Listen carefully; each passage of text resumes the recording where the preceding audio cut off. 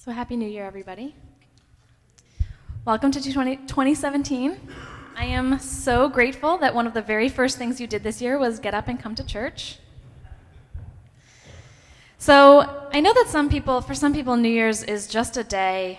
It's a construct of the Gregorian calendar system.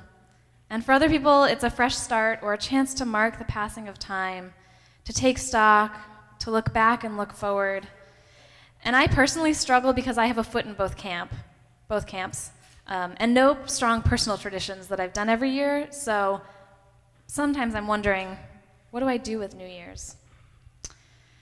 And this year, 11 hours into New Year's, I'm taking stock and I'm looking around and I have some bad news, which is that racism still exists, and so does sexism, and there's still climate change, and Russia still interfered with the election, and Carrie Fisher passed away this week. So all of the Facebook posts that I've been seeing saying good riddance, I'm a little bit curious about what they are talking about. But I have some good news too, which is that all of the beauty and all of the love and all of the joy that happened in the last year is still written on our hearts too. And the bad news, or maybe the good news, I'm not actually sure, is that I don't believe there's any such thing as a fresh start. Even as we say goodbye to 2016, however you felt about it personally, politically, we have to work with what we've been left, which is true all the time. We can only choose the path forward from where we stand now, and we don't get to start over and choose a different path from the very beginning, right? But we do get to choose the approach that we take to this work, and we get to choose how we orient our souls to the work that we're working with. Yesterday, I came across a beautiful meditation written by Tess Bomberger. It's called Soul Lift, and I'd like to share it with you. Tess writes, "Wouldn't it be great if you could take a picture of your soul? Then when your mother wanted to brag about you, she could show people the picture and say, 'That's my daughter. Doesn't she have a beautiful soul, all sparkly and many-colored and flowing around her?' Wouldn't it be great if we walked around surrounded by our souls, so that they were the first things people saw instead of the last things? Then people would judge us by who we really are instead of how we look. Imagine, no more racism, ageism, sexism, faddism, shortism, homophobia, just falling in love with who a person is, just by looking at them.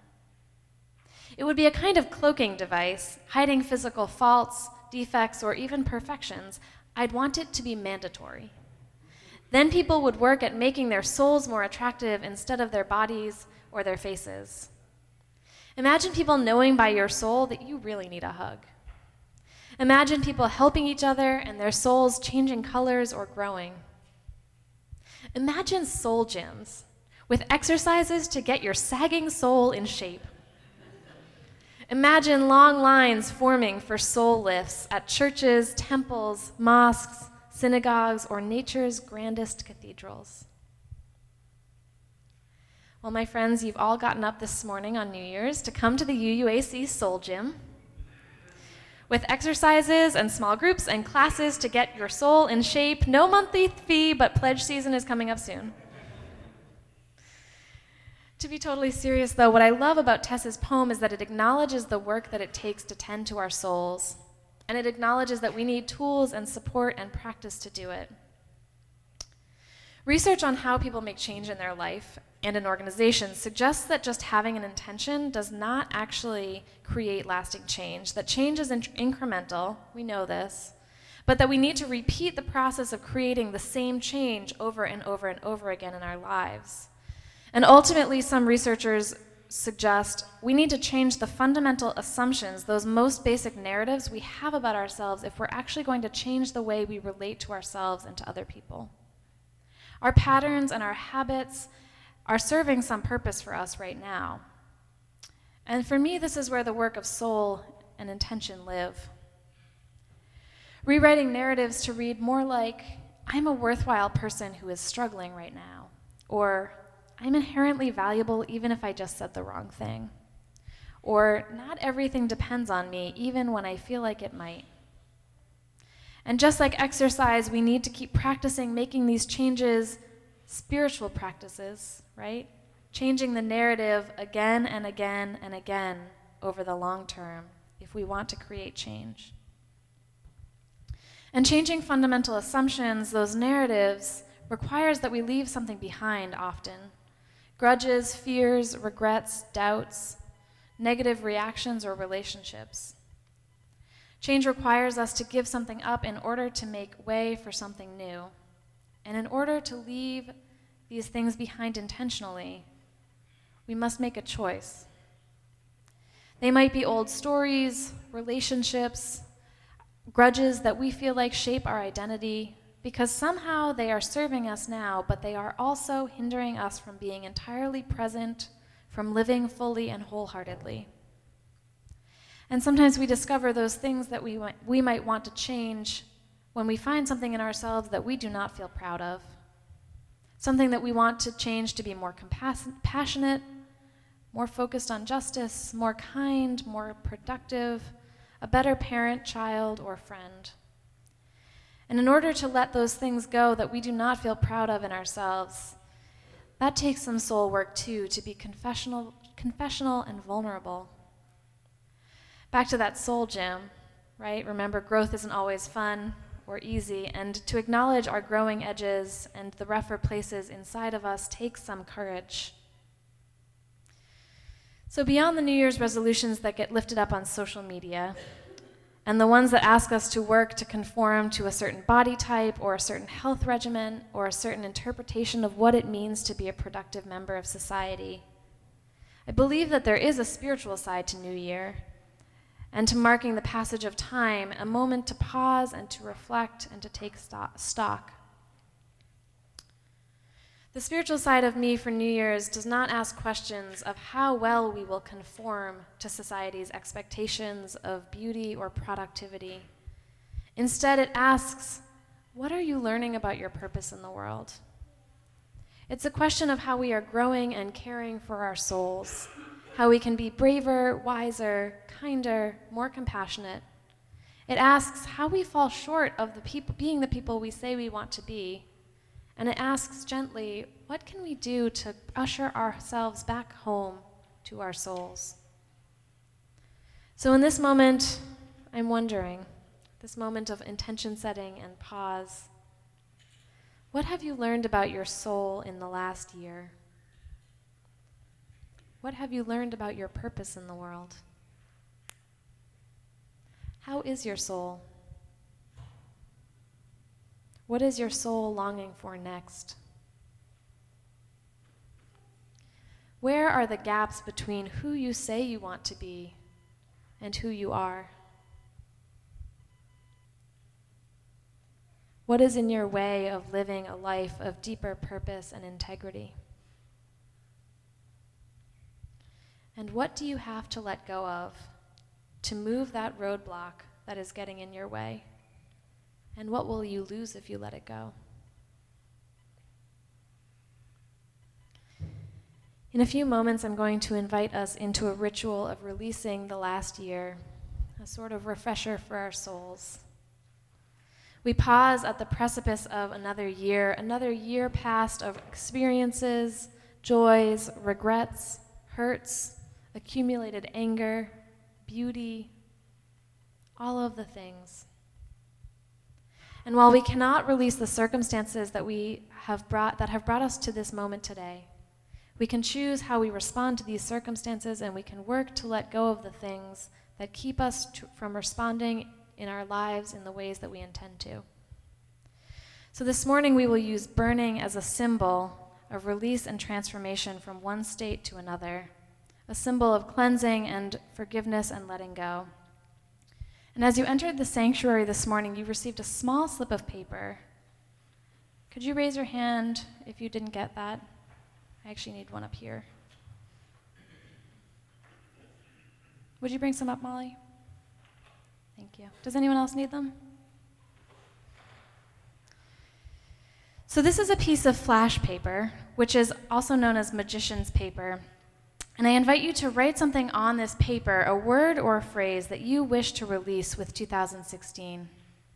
Molly, could you bring some up to me too? Thank you. Only one? You can write as much as you can fit, or it can be one word that represents many things. Both sides. You can take more than one paper, too. We've got plenty. So it could be an experience you have that you don't want to carry forward, thank you. A forgiveness that you want to offer to yourself or another person, a regret that's weighing you down, or a habit that you want to clear out to make space for something new. So I invite you to write that now.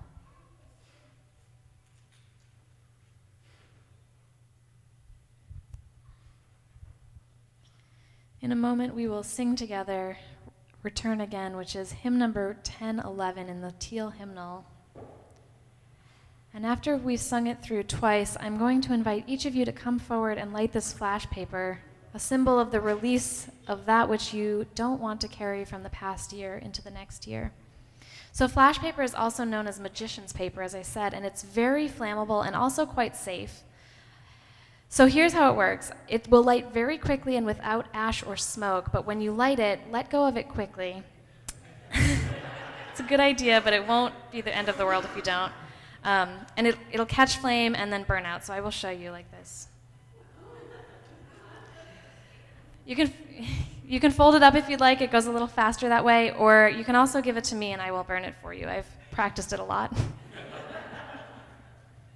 So I invite you to rise in body or spirit and sing Return Again twice through, hymn number 1011.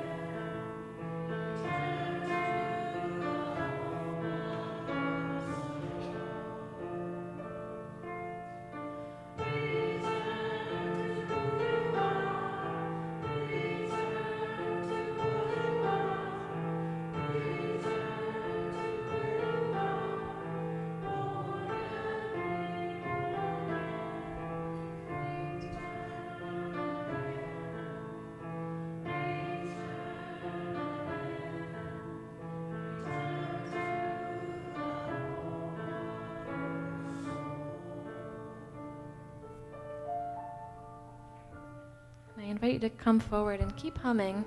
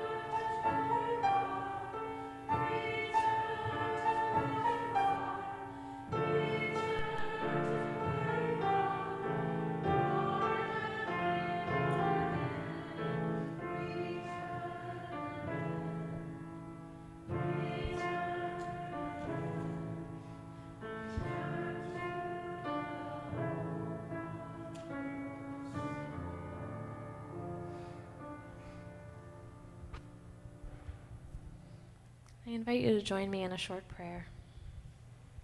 Spirit of renewal, returning year after year to the same day, returning week after week to the same place, inviting us back to the home of our souls, pushing us toward growth, learning, change.